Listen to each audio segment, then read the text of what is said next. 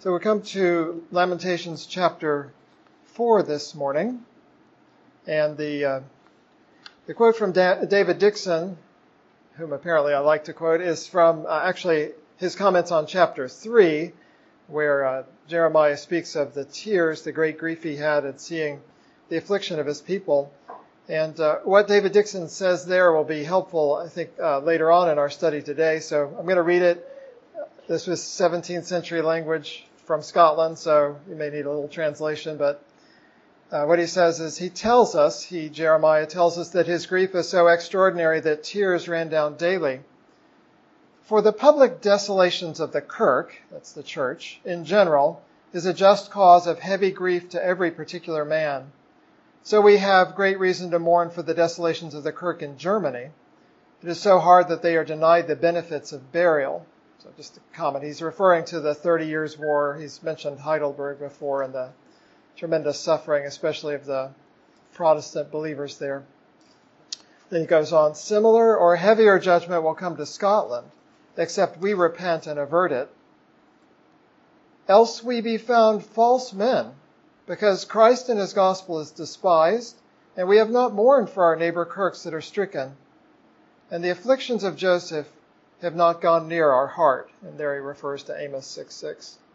It's especially this sense that I want to come back to today, that when we reflect on the afflictions, not only like in our own lives or in our own congregation, but of the church of God, do we consider what he is going, and do those afflictions of Joseph, here Amos referring to the northern kingdom, do those go near our heart? All right, so as I said, today we've come to chapter 4. We saw in chapter 3 of Lamentations in 2 studies that hope shines in the middle of the chapter, but even by the end of the chapter we're returning to the emphasis on the desolation and the suffering, especially of the man in Lamentations 3. Chapter 4 starts with a dark description of suffering in Zion. Some people have said it's the darkest part of the whole book, and maybe you can even take that literally, because it starts out referring to the gold that glitters and to the precious stones, and it refers to other beautiful colors, ruddy and so on. But in the end, the people are climbing through ash heaps. The rich people are climbing through ash heaps, scavenging for something to eat, and they're covered with soot and black. So that's the way the chapter begins, but as we'll see, it ends also with striking hope.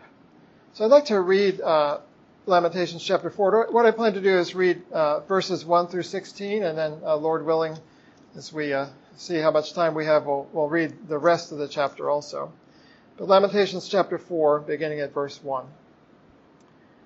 How the gold has become dim, how changed the fine gold. The stones of the sanctuary are scattered at the head of every street.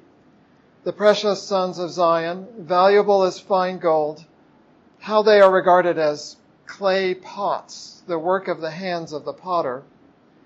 Even the jackals present their breasts to nurse their young, but the daughter of my people is cruel, like ostriches in the wilderness. The tongue of the infant clings to the roof of its mouth for thirst. The young children ask for bread, but no one breaks it for them. Those who ate delicacies are desolate in the streets. Those who were brought up in scarlet embrace ash heaps. The punishment of the iniquity of the daughter of my people is greater than the punishment of the sin of Sodom, which was overthrown in a moment, with no hand to help her. Her Nazarites were brighter than snow and whiter than milk. They were more ruddy in body than rubies, like sapphire in their appearance. Now their appearance is blacker than soot. They go unrecognized in the streets.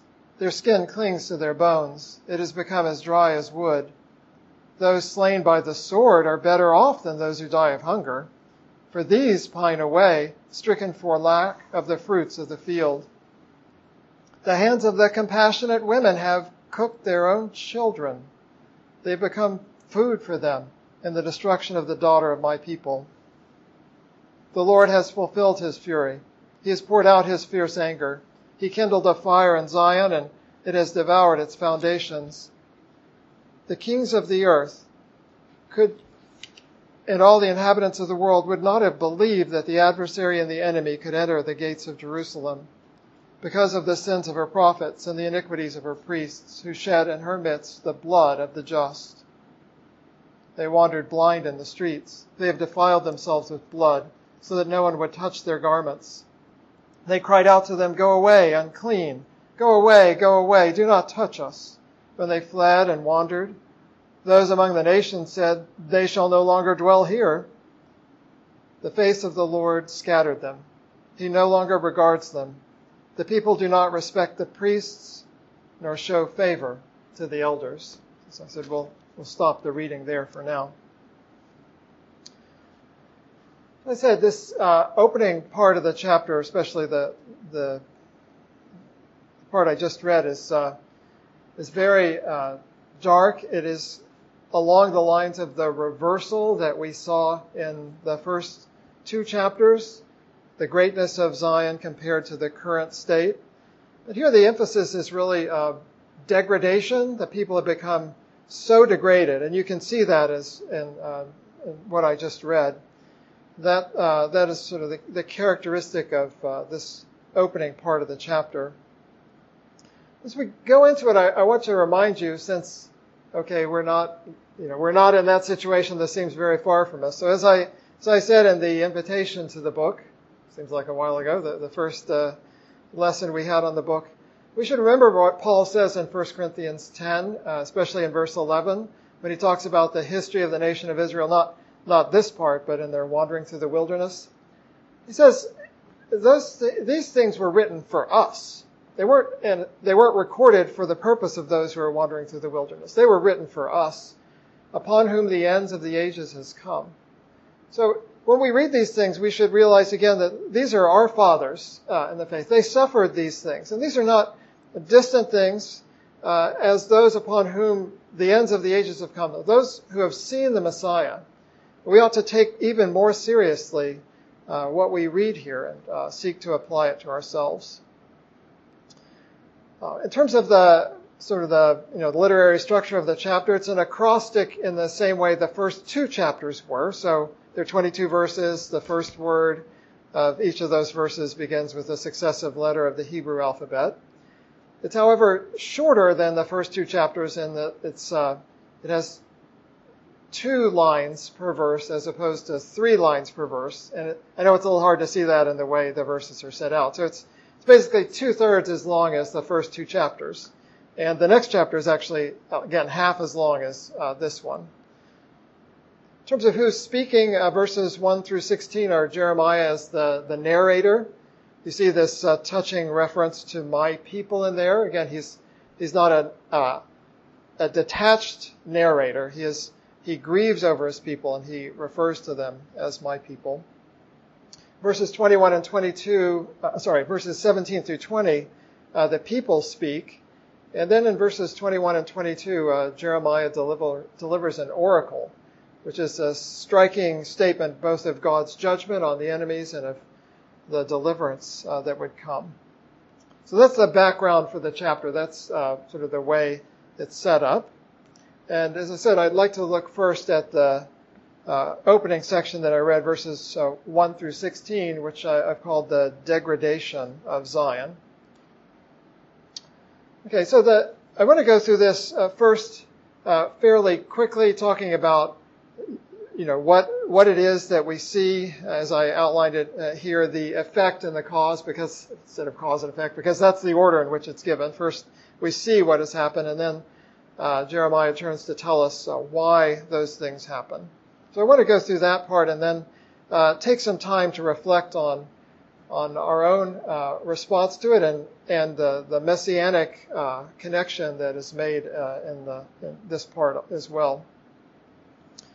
So first, just reading fairly quickly again through the first part of this, you can see the reference in verses 1 and verses 1 and 2 to the gold of the temple and the stones of the sanctuary. So there were very many precious stones as well as the gold that was involved in the construction of the temple.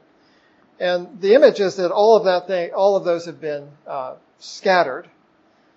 Now, many commentators have pointed out that gold doesn't actually become dim. That's one of the reasons why gold is so valuable. But that's the literary effect of this. This gold is so degraded that it is even, if it were possible, become dim. But then the metaphor seems to shift from verse 1 to verse 2, or seems to be a metaphor involved in verse 2, because the writer compares the precious sons of Zion to be valuable as fine gold.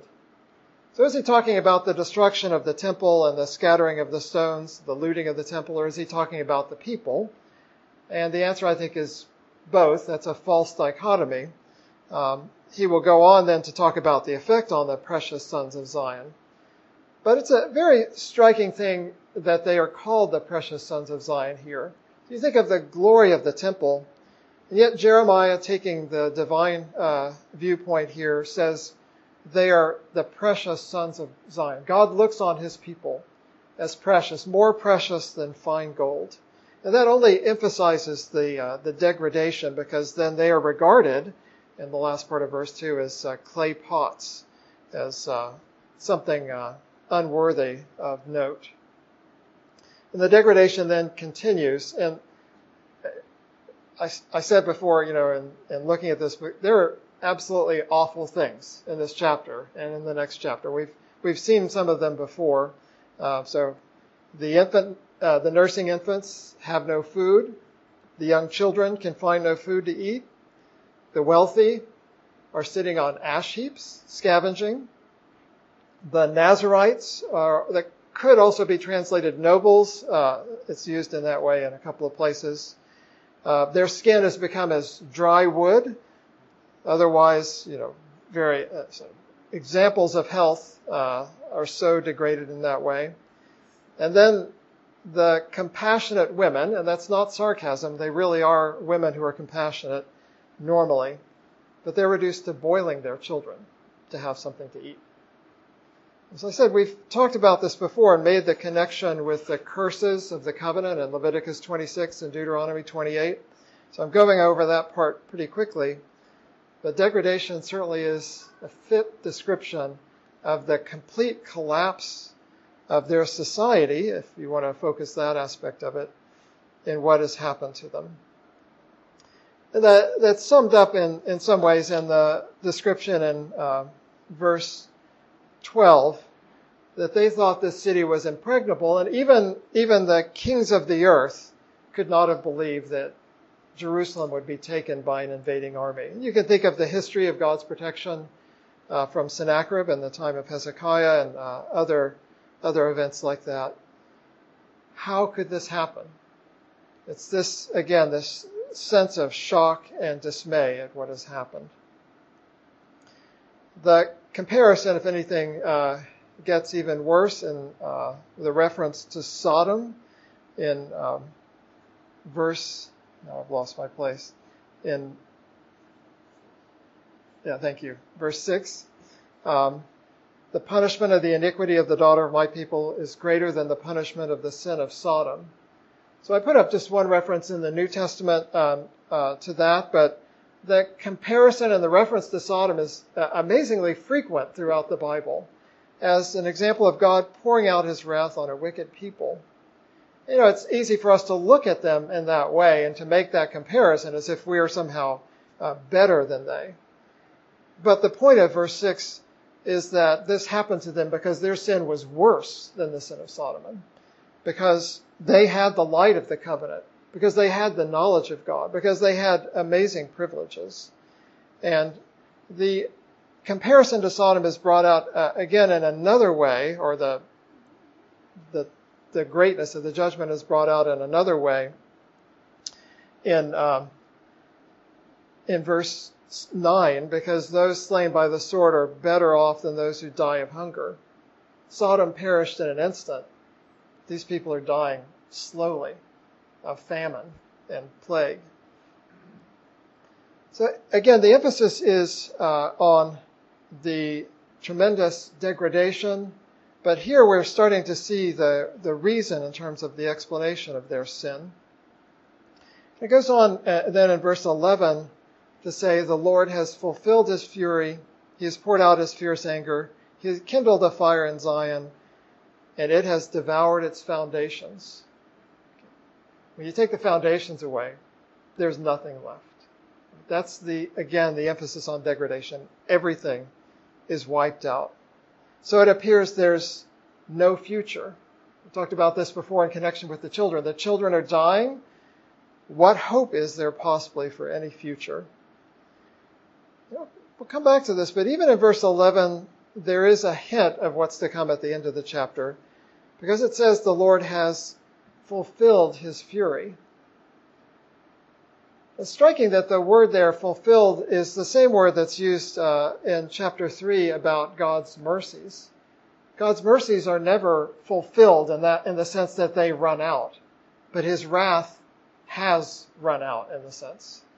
The Lord has fulfilled his fury, but they have to look forward to God's mercy toward him. So, as I said, we'll have to come back and substantiate that later in the context. But that's the degradation of the people. Now I want to think a little bit more about so that's the effect mainly, but now let's think a little bit more about the cause. And you can see it in verse 13. Because. So why did this happen? Well, we've seen again and again that this happened because of God's work. It was God who used the Babylonians as the rod of his anger, to borrow from Isaiah speaking about the Assyrians. But why was God's anger against them? Verse 13, it was because of the sins of her prophets and the iniquities of her priests. It was because of the sins of the religious leaders. That's the emphasis that's brought out here.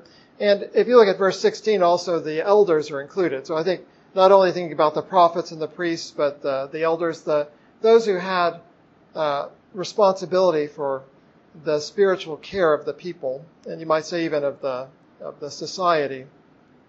It was their sins that resulted in this destruction. Now, we've talked about this a little bit in other chapters. That's not to deny the cooperation of the people. But we should think about what this means, and that's really what I want to do in some further reflection on this chapter. They were the ones particularly targeted as sinning against God and bringing on this judgment. And what did they do? Well, in the last part of verse 13, it says, who shed in her midst the blood of the just. They were responsible for bloodshed. There are different degrees, you might say, to which they could be held responsible. In the ultimate sense, they were responsible because they refused to warn the people of the coming judgment of God. They said, peace, peace, when there was no peace. So the judgment, the bloodshed at the hand of the Babylonians came because of the failure of the religious leaders to call the people to repentance. They were also involved in ritual bloodshed in terms of the killing of children who were sacrificed to Molech.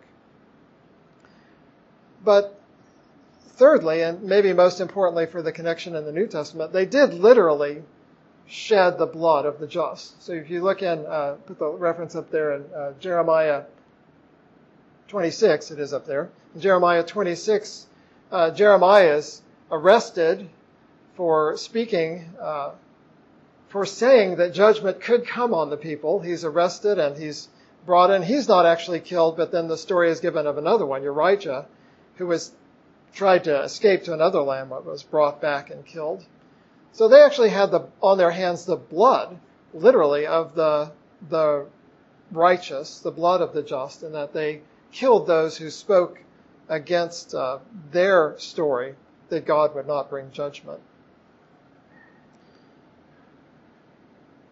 The consequence that comes on the leaders themselves is then described in the verses that follow. So we've seen the utter degradation of Zion, but now what was it that they themselves received? And there's this sort of irony that you expect as a literary device.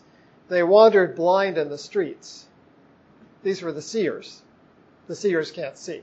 They wander blind in the street. This is the blind leading the blind, and they end up suffering because of what they have done to others. They have defiled themselves with blood so that no one would touch their garments. They are compared in verse 15 to lepers, right? Go away, don't touch me, I am unclean. Only maybe the people were saying that about them. These were the holy people, the people who were sanctified and set apart to God. And now they are unholy, they are unclean. And they're treated as pariahs even among the nations. At the end of verse 15, they go among the nations and no one wants them, right? They blaspheme the name of God among the nations as if these are the religious people. These are the leaders of the nation of Zion. The ultimate condemnation, however, is really in verse 16. The face of the Lord that should shine on them, be gracious to them, as in the Aaronic benediction, instead scatters them. He does not regard them anymore. And then, of course, they receive no respect at all from the people. So that's the effect and cause. That's what the chapter describes in terms of what came on the nation in the destruction at the hand of Babylon. I want to turn for a couple of moments of reflection on what this tells us about how we should view the church. And maybe before we turn to that, we should remember that the sin that Jeremiah spoke of again and again in referring in the prophecy of Jeremiah and referring to the people is really a sin of presumption. This can't happen to us because we are God's people. The temple of the Lord is here. Temple of the Lord, temple of the Lord, temple of the Lord. That's Jeremiah 7, and nothing bad can happen to us. That presumption is what you might say ultimately led to their downfall, because they were unwilling to consider the warnings of God's hand coming against them. So the danger is that presumption leads to this utter worthlessness that we saw at the beginning. So they are precious sons of Zion, but they're just clay pots after the judgment that comes on them. So the question that I'd like to reflect on in connection with that is, are we grieved over the ruin of Joseph? So that's that verse in Amos 6, verse 6, that David Dixon referred to. In the context there in Amos 6, Amos is prophesying, his target is really the northern kingdom, and he is especially in that context referring to the wealthy people. The wealthy people were so comfortable that they had no time to consider the spiritual and social degradation, spiritual and social downfall of their own country. So that's what David Dixon is really asking when we read Lamentations in that introductory quote. How do we respond? Are we grieved over the ruin of Joseph? Do we, to put it in more contemporary Christian terms, are we concerned about the condition of the church, broadly speaking, in our day? Are we just concerned about our own affairs, or do we take to heart the suffering and the low condition of the church? So I want to give a couple of examples, and I'd be interested to hear your reflection on it. But here's one sort of concrete example. So there was a book written in 1973 by Morton H. Smith called How Has the Gold Become Dim? Yes, that's the first verse of Lamentations 4. And it was a reflection on the declension in the Southern Presbyterian Church, so the mainline Presbyterian Church in the South. It was the Presbyterian Church in the U.S., and you have to get all those words aligned right or you're talking about someone else. It was the church that had been formed really at the time of the Civil War, and the Southern Church is separate from the Northern Church. Now, it's not really my place here to ask whether the initial point and formation in the Civil War was really so glorious for the Southern Church. But Morton Smith goes through and documents by the acts, like the specific acts of the church over 100 years or so, how the Southern Church had declined from faithfulness to God. And this was really the documentation that brought about the formation of the PCA. I think it wasn't called that initially, but of the PCA in the 70s by grieving over the low condition of the denomination in which they were and seeing how the gold had become dim. Again, it's not really my purpose here to say, what actually happened and to give an evaluation of that case. I'm just giving that as an example of someone of a group that reflected seriously on the condition of the church and sought to bring about a remedy. There are lots of things that you could think about in connection with that. I'm just going to mention one that came up at our synod this last week. So synod approved a resolution that the churches, the congregations of the denomination, have a day of prayer and fasting in July to pray for the RPCNA. That especially rose out of this very severe and difficult discipline case in Lafayette, Indiana, West Lafayette, Indiana, the Emmanuel Reformed Presbyterian Church. But there was a case of child sexual abuse and sort of all the resulting actions from that. That's an example of being called to grieve over the ruin of Joseph, to consider our ways, to think about our current situation, and to ask the Lord to hear and help us. So I'm going to pause here. I had one other application that's just pointing forward to the Messiah, but let me pause here and see if you have thoughts either on the effect and cause or on grieving over the ruin of Joseph. It's a really interesting way Amos put it. Any thoughts, reflections so far?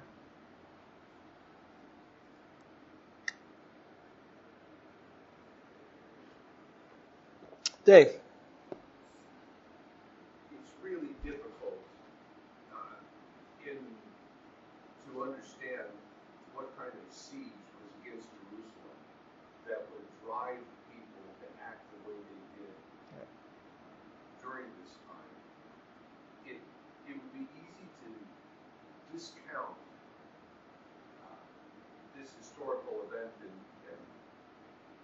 maybe accuse the writer of rhetorical flourish. Yeah. And to suggest that he was trying to make a point through exaggeration. And he probably understated the case. Yeah. Or at least its extent. You don't get the full extent of what happened to Jerusalem during this time. Even though what he says is difficult to believe. Yeah, that's a very good point. So it's not an exaggeration of what happened. If you had a journalistic account of this, you wouldn't want to read it. It would be awful, absolutely awful. And saying that compassionate women boiled their children, he's not saying, oh, they aren't really compassionate. He's saying no woman would do this kind of thing in normal circumstances. This is how bad it was. Yeah, good. Liz, you had your hand up? Or? I just have so many thoughts running through my mind that I'd like at some point to express, but I'll have to just grab one. Okay. In response to what you said about the graphic nature of what's expressed of the description, if it were on NPR or CNN today, there would be a caution. This is not something you want to let your kids see. Yeah. This will be disturbing to you. It may trigger trauma in you if you watch this. Yeah.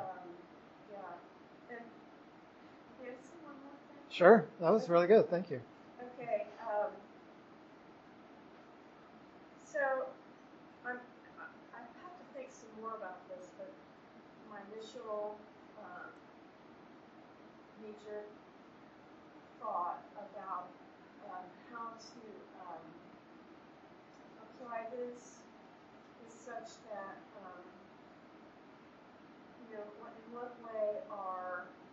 in what way is the American church in the U.S. I'm not talking about Canada or Mexico, just us. In what way does our involvement in reaching the unreached in the world reflect on presumption? Uh-huh. That's a good question. Yeah. I think there's something to be said about that. Yeah, that's very good. If you look at the statistics about how much money the American church sinks into reaching the genuinely unreached in the world, the 1040 window, Uh-huh. the amount of money that goes there to support people Yeah. who are reaching out to the unreached, compared to how, yeah. That's good. Thank you. That's the kind of reflection I'm hoping for. Thank you. Okay. And we can talk later. Yeah. Dan. I know you want to get moving, so I'll be brief, but the tension that I think I've expressed a number of times that I have of how much to pay attention to the world, 24-hour news cycle, social media, we have all these ways of gaining information, and how much I've benefited by kind of cutting a lot of that out, saying I had enough problems within 10 miles of where we're sitting right now that consume kind of my whole life, focus on the ministries here and so on, and yet seeing these other areas where I need to pay attention to what's happening. It's our brothers and sisters around the world, especially missions or the plight of the church there. There's always this tension to say, no, I don't want to be completely head in the sand. There's a difference between focus and head in the sand. Yeah. Especially when it comes to church. So, And the news that comes from the media isn't filtered to help you make, that choice, right? Yeah. Yeah. Filtered isn't the right word, but yeah. That's right. Good. So I'd like to then turn to the third point, the righteous blood shed. And here I have in mind the last part of verse 13. It's a striking thing how Matthew's gospel takes this up. So I'd like for you to turn with me to Matthew 23. I gave the reference there, Matthew 23, beginning at verse 34.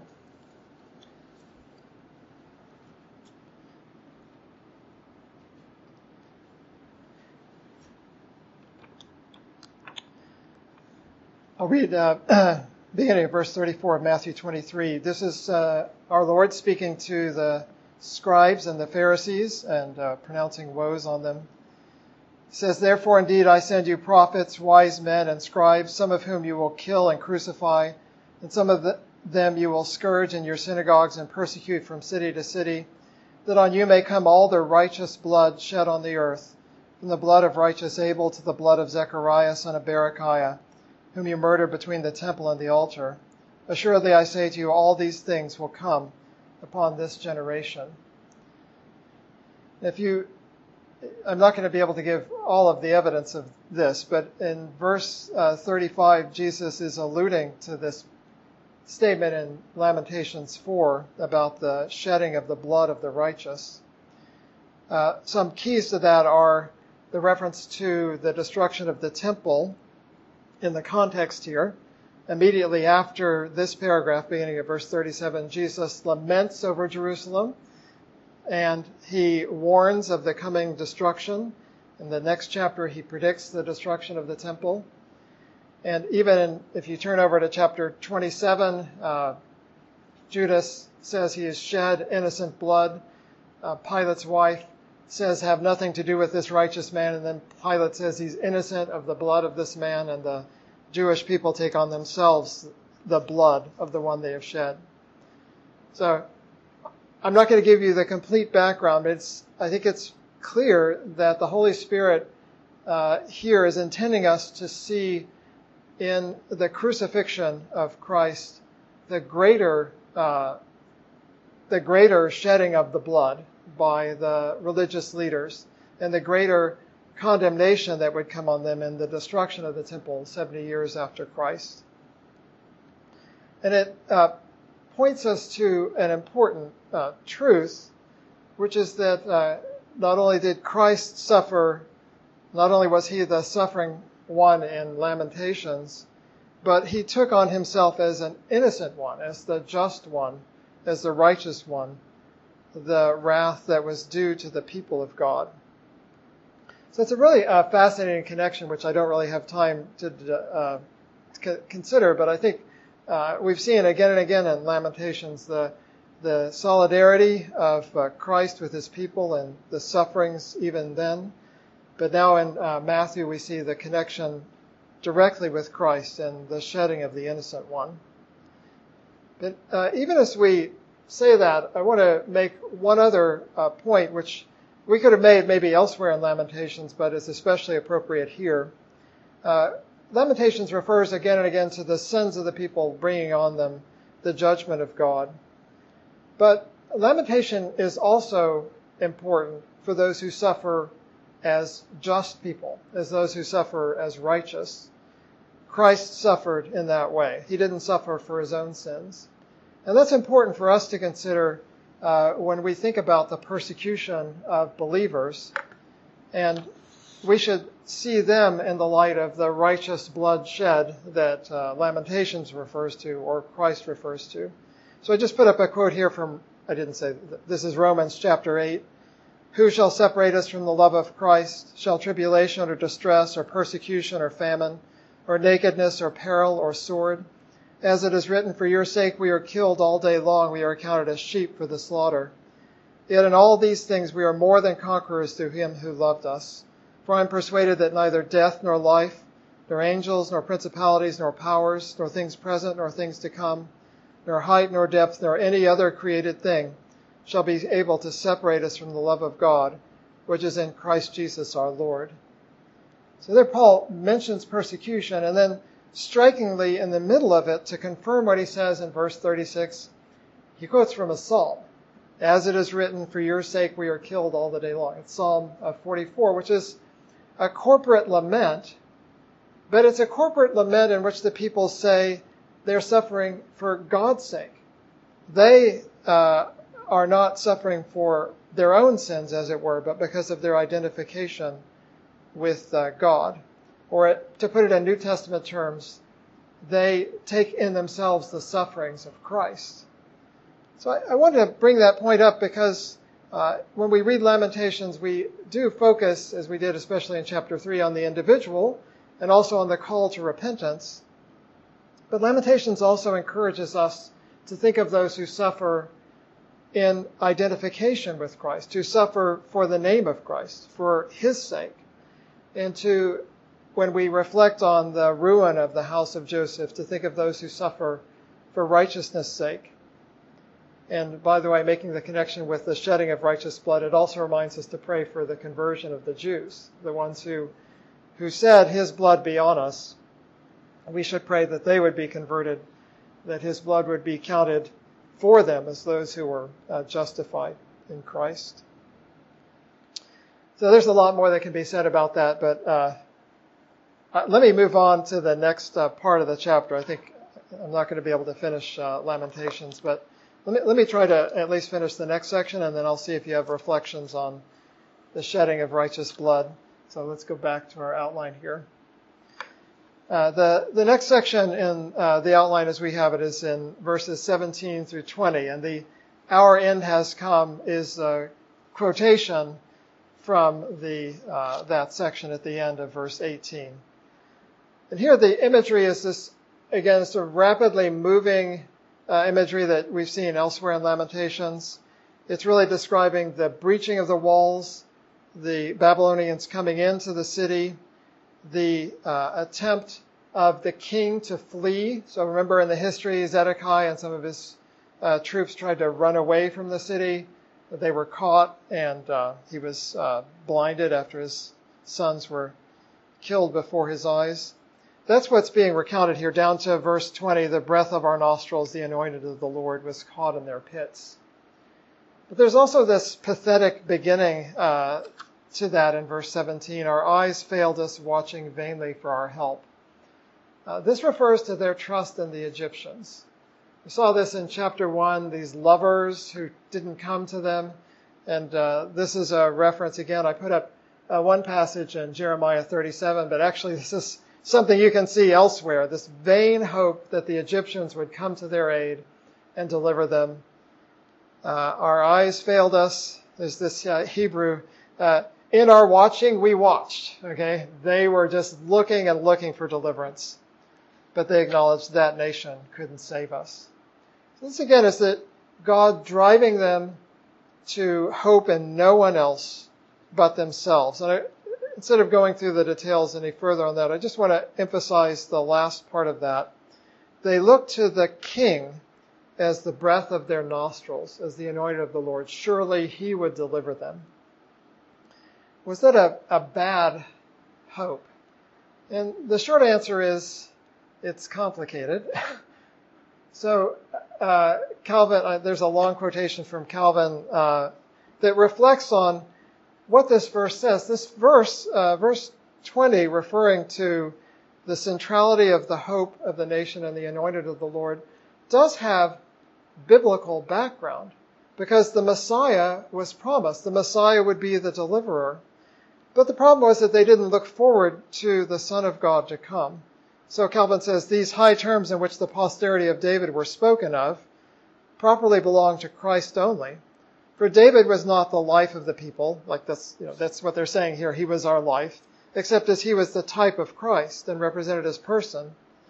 Hence the truth, the reality is to be sought in no other but in Christ. And we hence learn that the church is dead and is like a maimed body when separated from its head. If then we desire to live before God, we must come to Christ, who is really the spirit or the breath of our nostrils. Then he returns to what Jeremiah says. Jeremiah means that the favor of God was, as it were, extinguished when the king was taken away, because the royal dignity was, as it were, a sure pledge of the grace and favor of God. So there was a reason why they placed their hopes in the line of David, but they failed to look to the Messiah to come and trusted in Zedekiah, who in the end wasn't in the line of the Messiah, right? It was Jeconiah instead, who had already been taken to Babylon. But I think this is a beautiful way of reminding us that the ultimate deliverance that Lamentations looks for actually is in the promised one, the breath of our nostrils. It is in the Lord Jesus, the one whose innocent blood was shed by the religious leaders, and yet would in the end be the one to deliver them. Okay, I said there was hope at the end of the chapter, but I didn't get there, so I'm going to stop here. Lord willing, we'll take up the last part of the chapter in chapter 5, which is shorter, so maybe we can do it the next time we have this study. Any comments or questions on, so we talked about especially this shedding of righteous blood and the end has come, or the class as a whole. Any thoughts or reflections?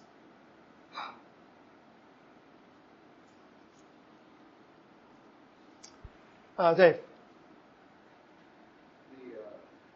The hopelessness in which they're drawn, not only by the severity of the scenes played against them, but the humiliating condition in which Zedekiah was treated, really shows the utter futility of trying to outrun God's wrath.